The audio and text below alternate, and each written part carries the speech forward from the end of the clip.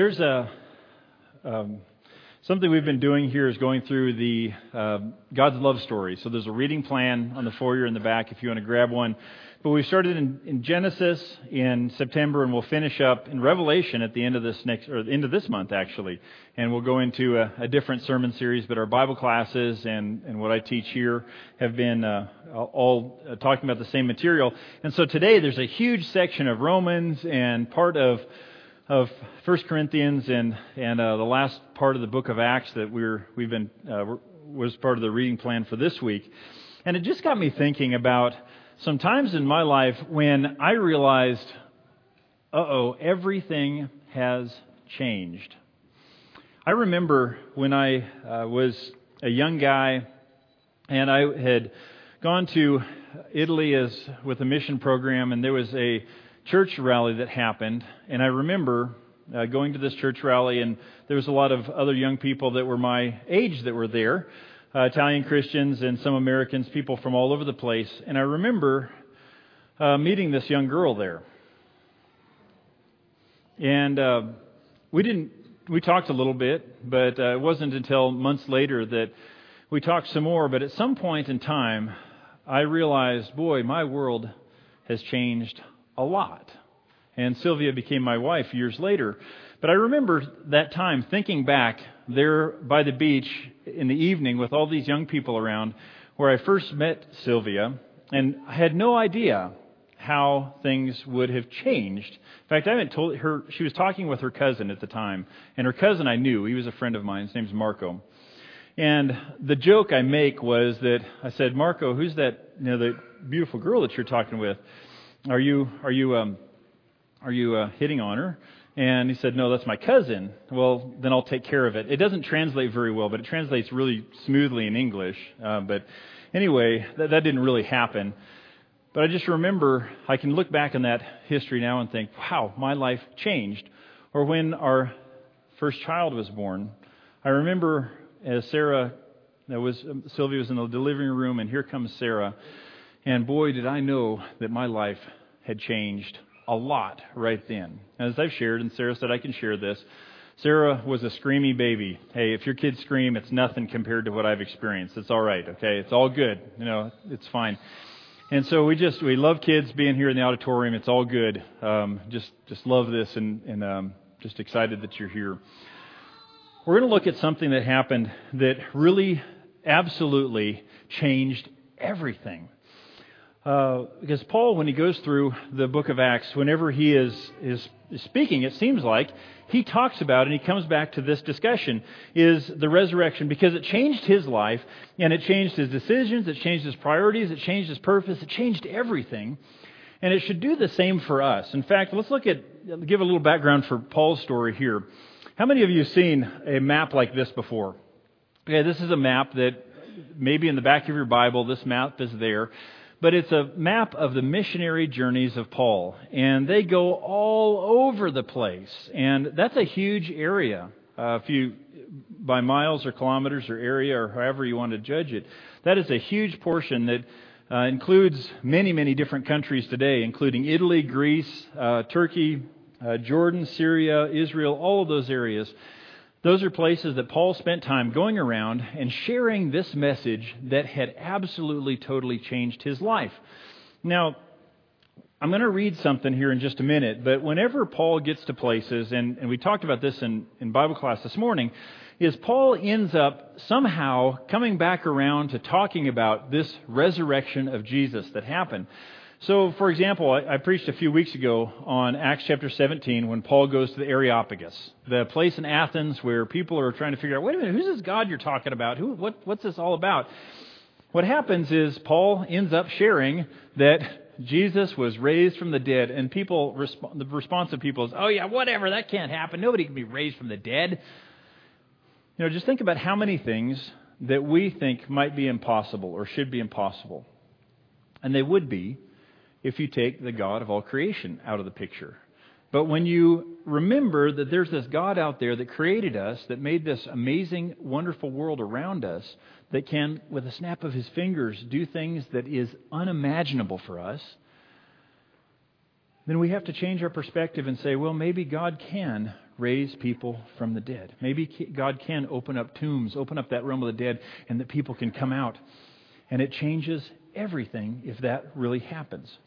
Now, Paul shares something, and I'm going to read a little bit. Let's go to Acts 26, and I'll read a few passages here, and then we're going to spend the rest of our time in 1 Corinthians 15. But Acts chapter 26, what happens here is Paul finds himself face to face with a couple of Roman governors. And he is defending himself in what he has been sharing. Now, the Jews have accused him of all sorts of terrible things, that you're terrible, you're awful, you need the death penalty, you're an enemy of the state, all that. Paul is saying, all I'm doing is sharing the message of God that any one of us, if you would have had the same experience as me, you would be sharing as well. So he talks with, I'll start reading in verse 14. He says, and you have these two Roman governors there, and you have all these other people there in that court. It says, we all fell to the ground, and I heard a voice saying to me in Aramaic, Saul, Saul, why do you persecute me? It is hard for you to kick against the goads. Now, goad is a sharp stick that was used by shepherds to push sheep in a direction or cattle. And so just imagine if you're getting poked to go a direction if you're a sheep. It's hard to turn around because you just get poked. It gets harder, and it gets more painful. It says, Saul, you're making things tough on yourself. This is not working here. And then I said, who are you, Lord? I am Jesus whom you are persecuting. The Lord replied, now get up and stand on your feet. I have appeared to you and appoint to you as servant and as witness of what you will have seen and will see of me. I will rescue you from your own people and from the Gentiles. I'm sending you to them to open their eyes and to turn them from darkness to light and from the power of Satan to God, so that they may receive forgiveness of sins and a place among those who are sanctified by faith in me. So then, Agrippa, I was not disobedient to the vision from heaven. So Paul is just responding. This is what Jesus said to me. First to those in Damascus, then to those in Jerusalem and in all Judea, and then to the Gentiles, I preached that they should repent and turn to God and demonstrate their repentance by their deeds. That is why some Jews seized me in the temple courts and tried to kill me. But God has helped me to this very day. So I stand here and testify to small and great alike. I am saying nothing beyond what the prophets and Moses said would happen. That the Messiah would suffer, and as the first to rise from the dead, would bring the message of light to his own people and to the Gentiles. In other words, Jesus is different in that he is the first to rise from the dead. Now, that is, we'll talk about what that means here in just a minute, but that is different than the resurrection of Lazarus or many other people you see in Scripture, because they died and died again. They died, were raised, and then died again. But Jesus' resurrection is different, and I'll share why here in a bit. If we turn to 1 Corinthians chapter 15, what we see here in this chapter is that the Christians in Corinth were wrestling with what is this resurrection thing about. Now, if we're honest, let's just ask, how many of you have wondered sometime, maybe laying in bed at night or when you're on a walk and your mind is just flowing, and you think, I wonder what that resurrection will look like. How many of you have thought about that, considered that? Okay. Something years ago I preached on 1 Corinthians 15 when I was in Great Falls, and I started off by saying something like this. Now, a lot of people in our Christian world will understand that when we die, our souls go to heaven and we spend eternity with God there.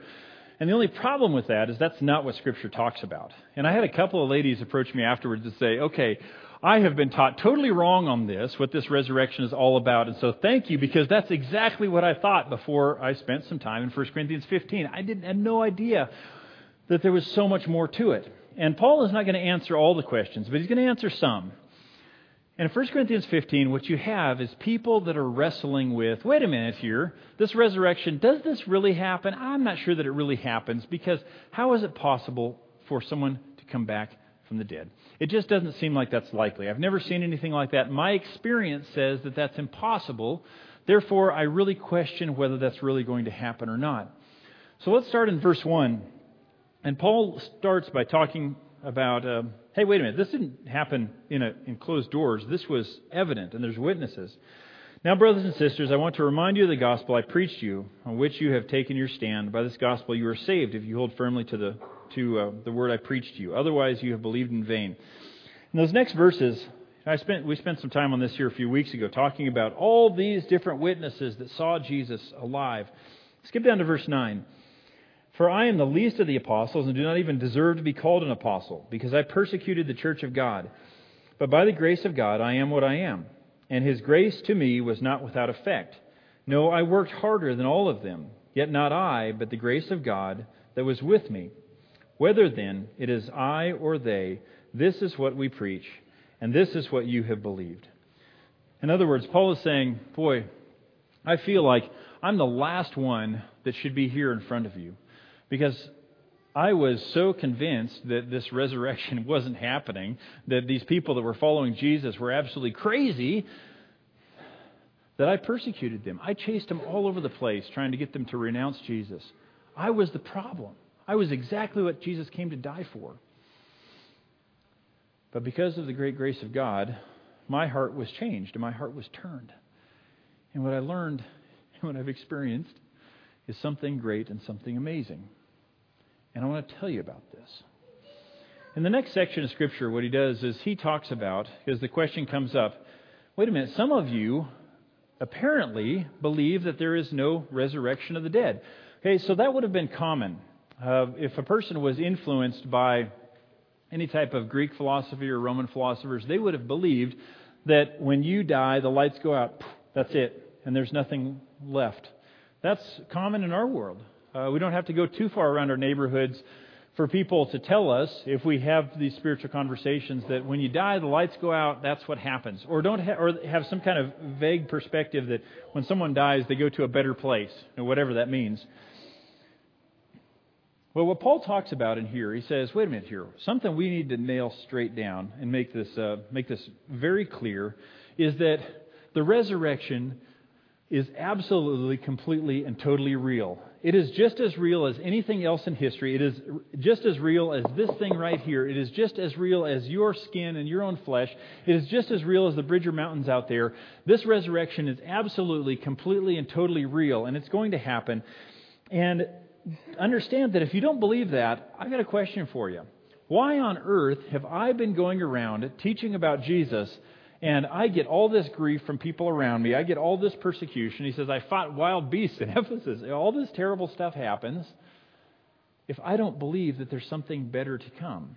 Because if we believe there's no resurrection, he says, then we are to be pitied more than everybody else. And further on, the next section, he says, if there's no resurrection, then let's eat, drink, and be merry, because tomorrow we die. In other words, you might as well go out and party it up and do whatever feels good at this moment in time, because it's not going to matter tomorrow anyway. Because we're just going to disappear. But Paul uses an analogy here, and he says, this is what the resurrection of Jesus is that it is the first fruits. Now, the first fruits is a concept that is, it's a little harder for us in our climate to understand. Now, if we're living in a place like the Mediterranean where Jesus would have lived or Paul spent his time, or Rome, Italy, for example, where I've spent a lot of time, there is, when you see these trees, like when the figs produce or apples or oranges, it's not just a very, very narrow window for that production to be able to happen. Here, how many times have you had apple trees or something like that, pears, plums in your yard that didn't produce anything? That happens quite a bit, doesn't it? Because the spring comes, warms up, all that sap starts flowing, the blossoms come out, and then bam! Nature, at this northern climate, just laughs and says, you think you're going to produce fruit. Just as a side note, I noticed that my apple trees are not being fooled by this spring whatsoever up to this point in time. Like, no way. Nuh-uh. I'm not about to put those blossoms out there. I know what you're going to do. I know what's coming. And so for us, we typically have fruit or we don't. That's the way it works. But you get into these warmer climates, there's an apple that may come and become ripe. And then there's several more later, and then there's more, and then there's more, and then there's more, and then there's more. But the first fruits are those first fruits that are taken off the tree. That is the first sign that, hey, look at all the rest of the fruit that is going to be coming. Look at this. Look at this good stuff. You can look around the tree and you can see the other ones that aren't ripe yet. But there's this beautiful one right here. This is what everything else is going to look like.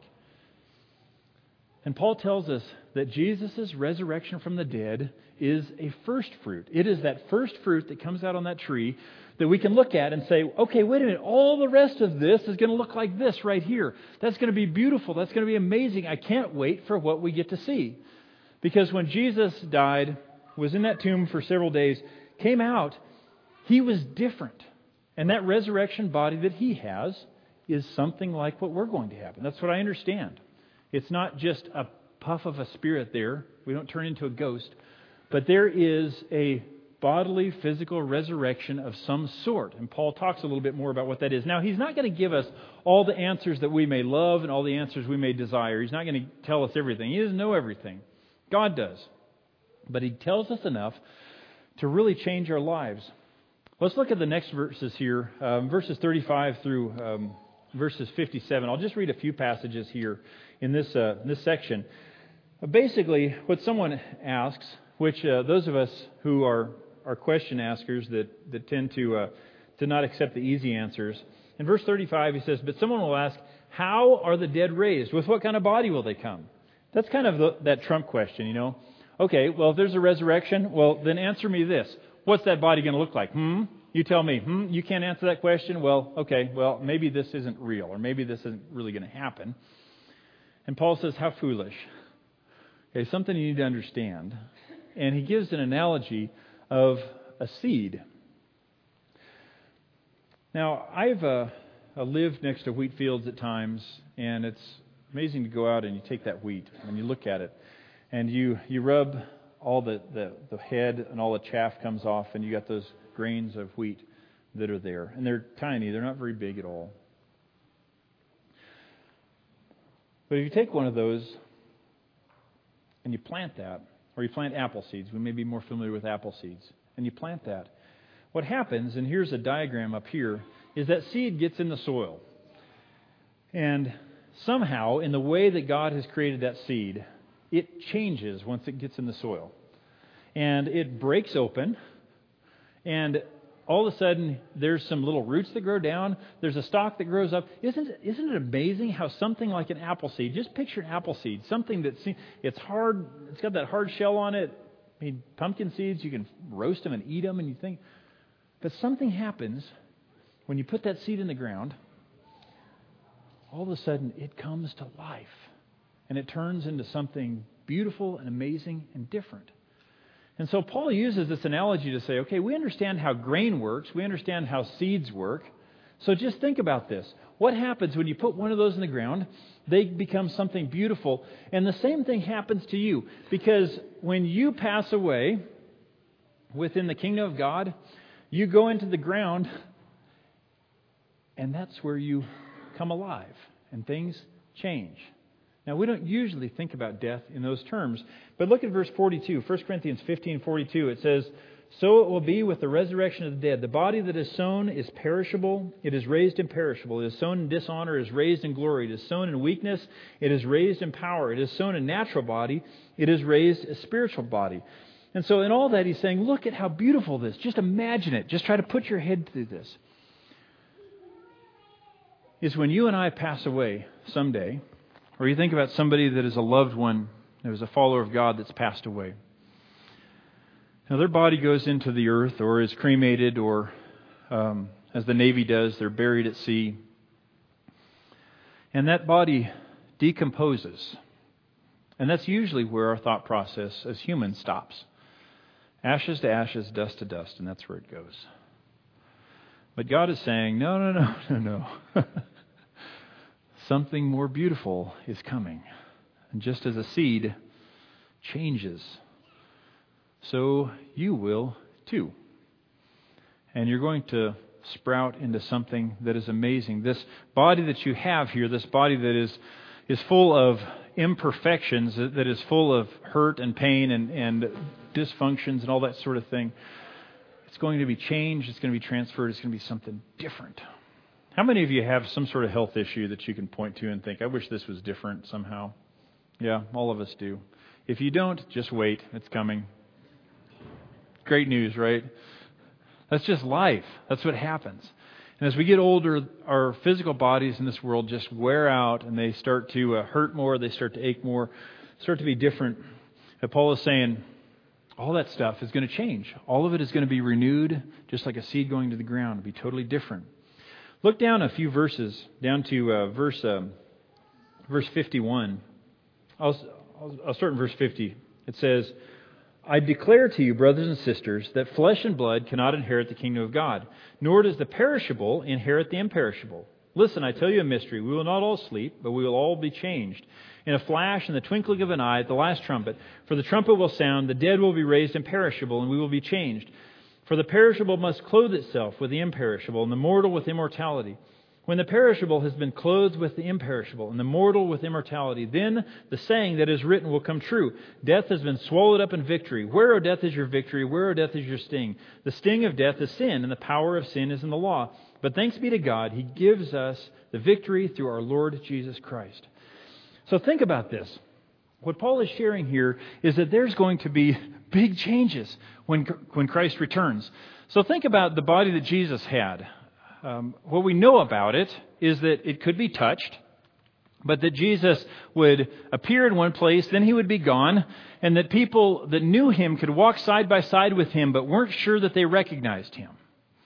So think about that. There's something different about this resurrection body that Jesus showed as a first fruit that is something that we will inherit.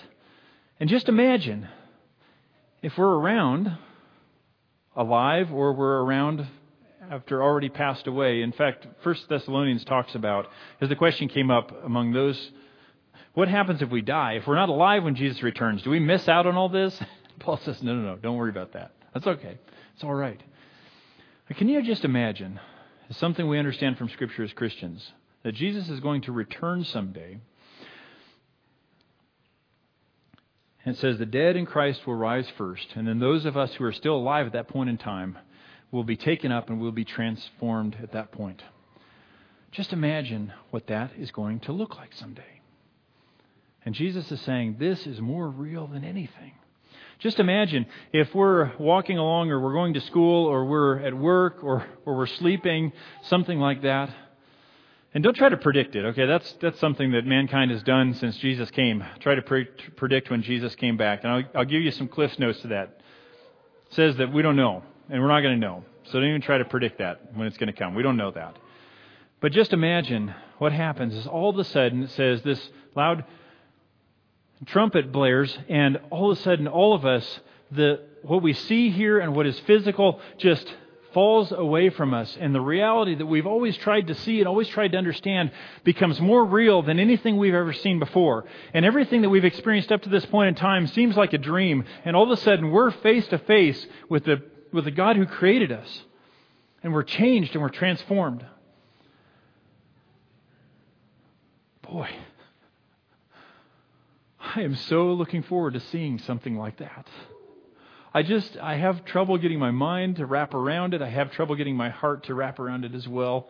I just think, boy, that's something amazing, isn't it? I mean, does that not stir your heart to consider that and to think about that? Something as beautiful as that, and all these things that misunderstandings we had in this life, and the things that we tried to wrestle through, and that sinful nature that we couldn't seem to get rid of, it's gone. And here we are in the presence of God, who created us, surrounded by all of these other people that have walked side by side with us during this life, and people that have come before us, and maybe those that have come after us. Beautiful and amazing. And Paul shares here that the only thing that is done away with at this point in time is death. I remember, I'm going to try to read this. I don't say try because I have an emotional attachment to it, which I do sometimes. I post something, I'm like, okay, I'm going to try to read through this. I'm not sure I'm going to pull this off. And that's not what this is about. But I remember how this concept became so real to me. And it was not in a Bible class. It was not, in fact, it was at my senior year at Libby High School. I had a teacher named Ms. Kimberlin. Amazing lady. I learned a ton. She said, some of you guys have been slacking the last years, and you're about to go to college. And tell you what, by the time you get out of my class, you will know a lot of things you don't know now. And here it comes. And there's those of us in the class like, oh man, here we go. It's game time. Phenomenal teacher. And we were going through British writers, and I remember this particular sonnet, so 14 lines, by John Donne, written 400 years ago, right around 1600, right in that time period, maybe a little after 1600. And this is one of what later became known as his Holy Sonnets. And he writes this, and it's hard to read because it was written 400 years ago and language has changed. But I remember at this moment, something became more clear to me that I didn't understand, or I understood here, but I didn't understand in my heart. And there I am in senior English class at Libby High School, and bam, somehow this hits me. It's called Death Do Not Be Not Proud by John Donne. It says, Death, be not proud, though some have called thee mighty and dreadful, for thou art not so. For those whom thou thinkest thou dost overthrow, die not, poor death, nor yet canst thou kill me. From rest and sleep, which but thy pictures be, much pleasure then from thee much more must flow. And soonest our best men with thee do go, rest of their bones and souls delivery. Thou art slave to fate, chance, kings, and desperate men, and thou dost with poison, war, and sickness dwell, and poppy or charms can make us sleep as well. And better than thy stroke, why swellest thou then? One short sleep past, we wake eternally, and death shall be no more. Death, thou shalt die. And so what John Donne does is he reminds people, he says, there's all these things, and he's speaking to death. There's all these things that you have power over. There's desperate people, and kings use you to wield out punishment to other people. And there's all sorts of different ways that we can die. And he goes through a list of all that. But you know what? We don't have to be afraid, because ultimately, you, death, are the only one that's going to die. And I remember sitting there in English class, my senior year, thinking, that's it. I've heard that all my life. I've heard that's the case. But somehow, some way, as Mrs. Kimberlin shared that day as we were reading this poem, she said, you guys know what this means? You guys know what this is for people who say that they're Christians, believe that death is the thing that's going to die, so you don't have anything to worried about when you die. And I remember thinking, man, if the gospel is not being preached in Libby High School public senior class, then I don't know what is. That's beautiful and it's amazing, and boom, there it was, right there. And that has been one of those times where I can think back in my life and think, boy, it has changed. Life has changed. Now, Paul being Paul, he never leaves us with just, here is an intellectual concept that you need to consider. Resurrection is real. There it is. Boom. Not debatable. But he always finishes somewhere practical, and he does so for us here, did for the Corinthians. And this is the last verse in 1 Corinthians chapter 15. He says, therefore, my dear brothers and sisters, stand firm, let nothing move you. Always give yourselves fully to the work of the Lord, because you know that your labor in the Lord is not in vain. In other words, stand fast, be courageous, and be strong, and give yourselves fully to working for God. Think about that. Dedicate yourselves to that, because you know that whatever you do for God is not in vain. God's working to do good stuff with whatever those efforts may be.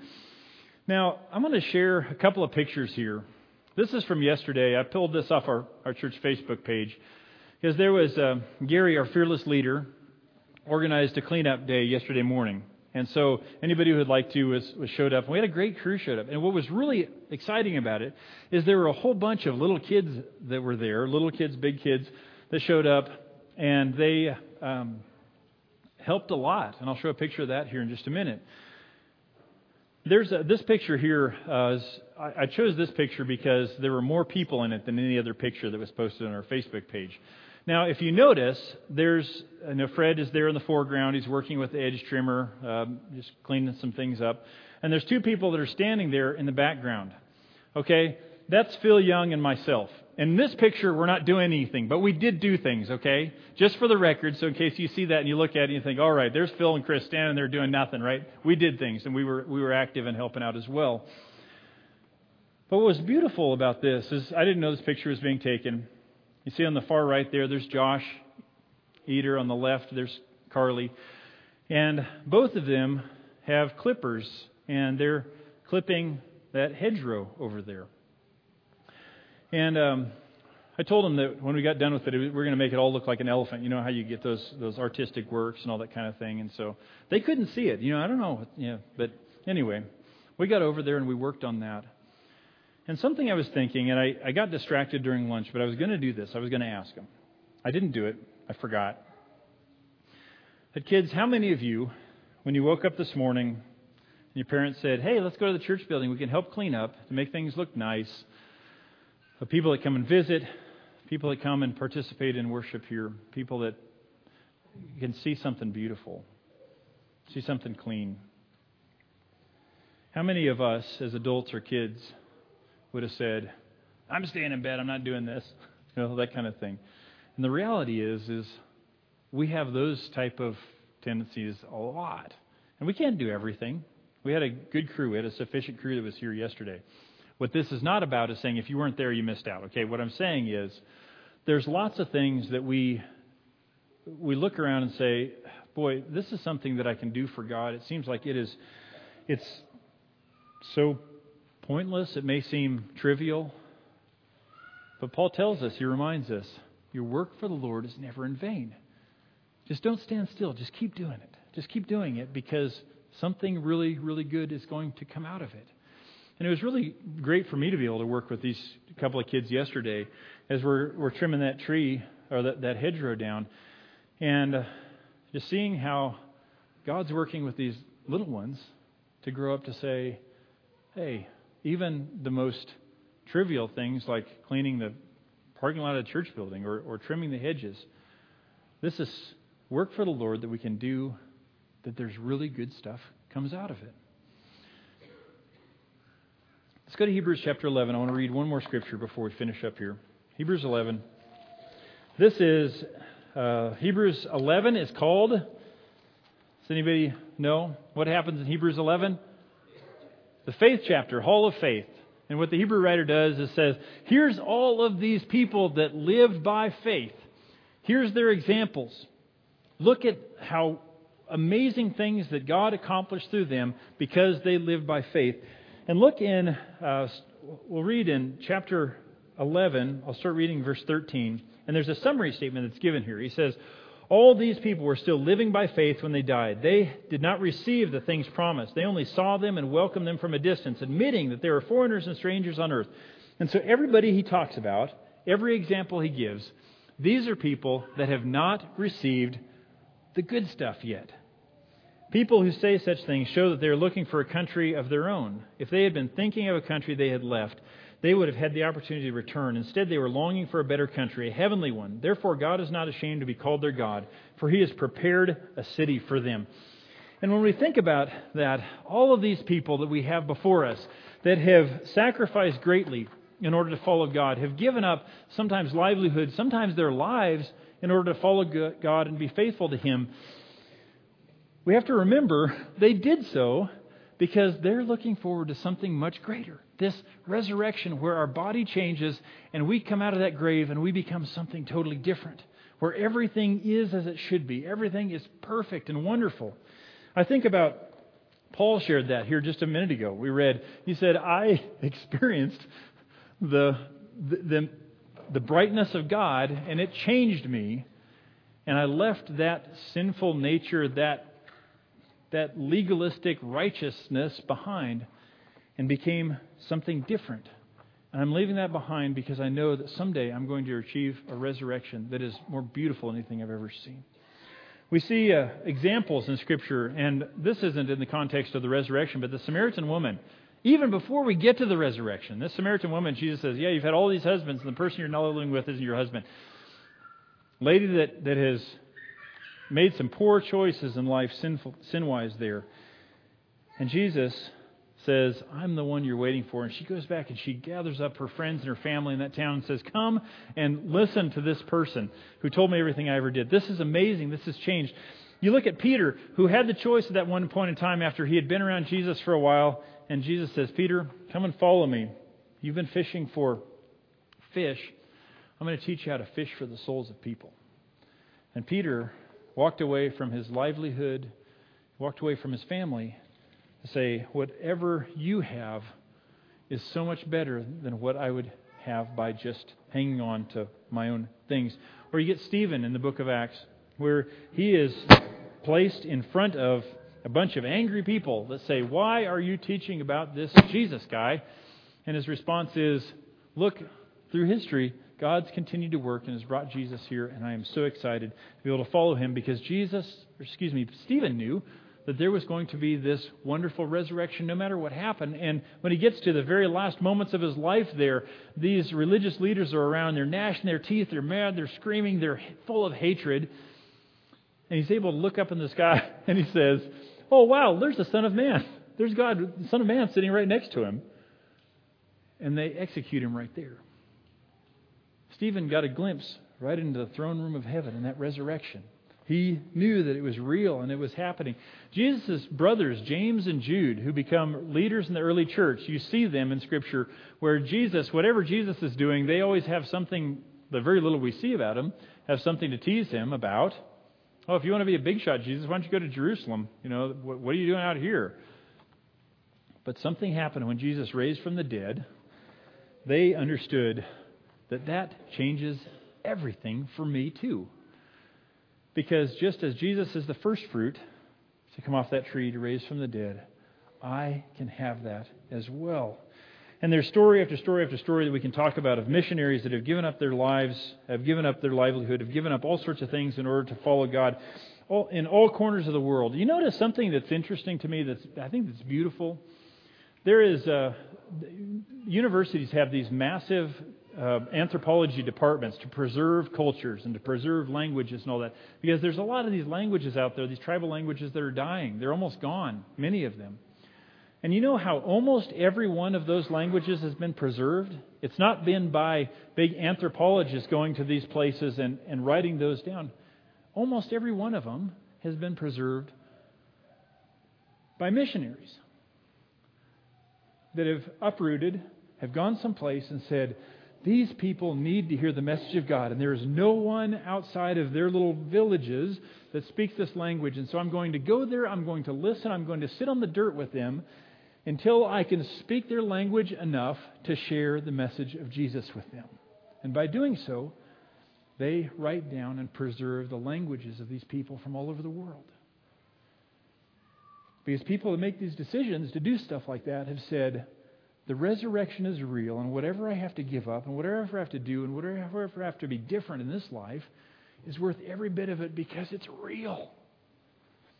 And so the question for us is, and many of us, most of us, are not going to drop everything we have right now, move to some foreign country and share the message of God. Now, God doesn't expect that of most of us. Believe me, if the call is there, you'll know it. Believe me, okay? You don't have to wonder about that. It'll come. But the question for all of us is, do you believe that resurrection into the next life is real from all the evidence that you've seen through history and Jesus and the lives of people around you and from Scripture? And if you do, then have you allowed the message of that resurrection to truly, deeply, honestly change your life day in, day out? Because if we do allow it to change us, then it changes everything for us. And we get to live out the abundant life of Jesus. And we've got a message to tell everybody around us.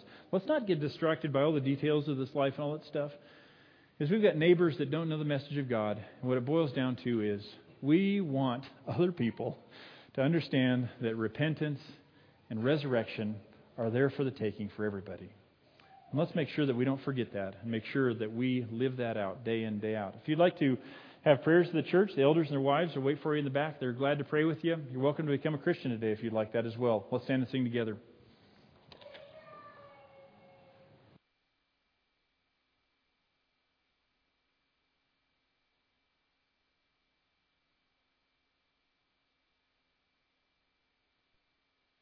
Me, O my Savior, hide me in thy holy place. resting there beneath thy glory.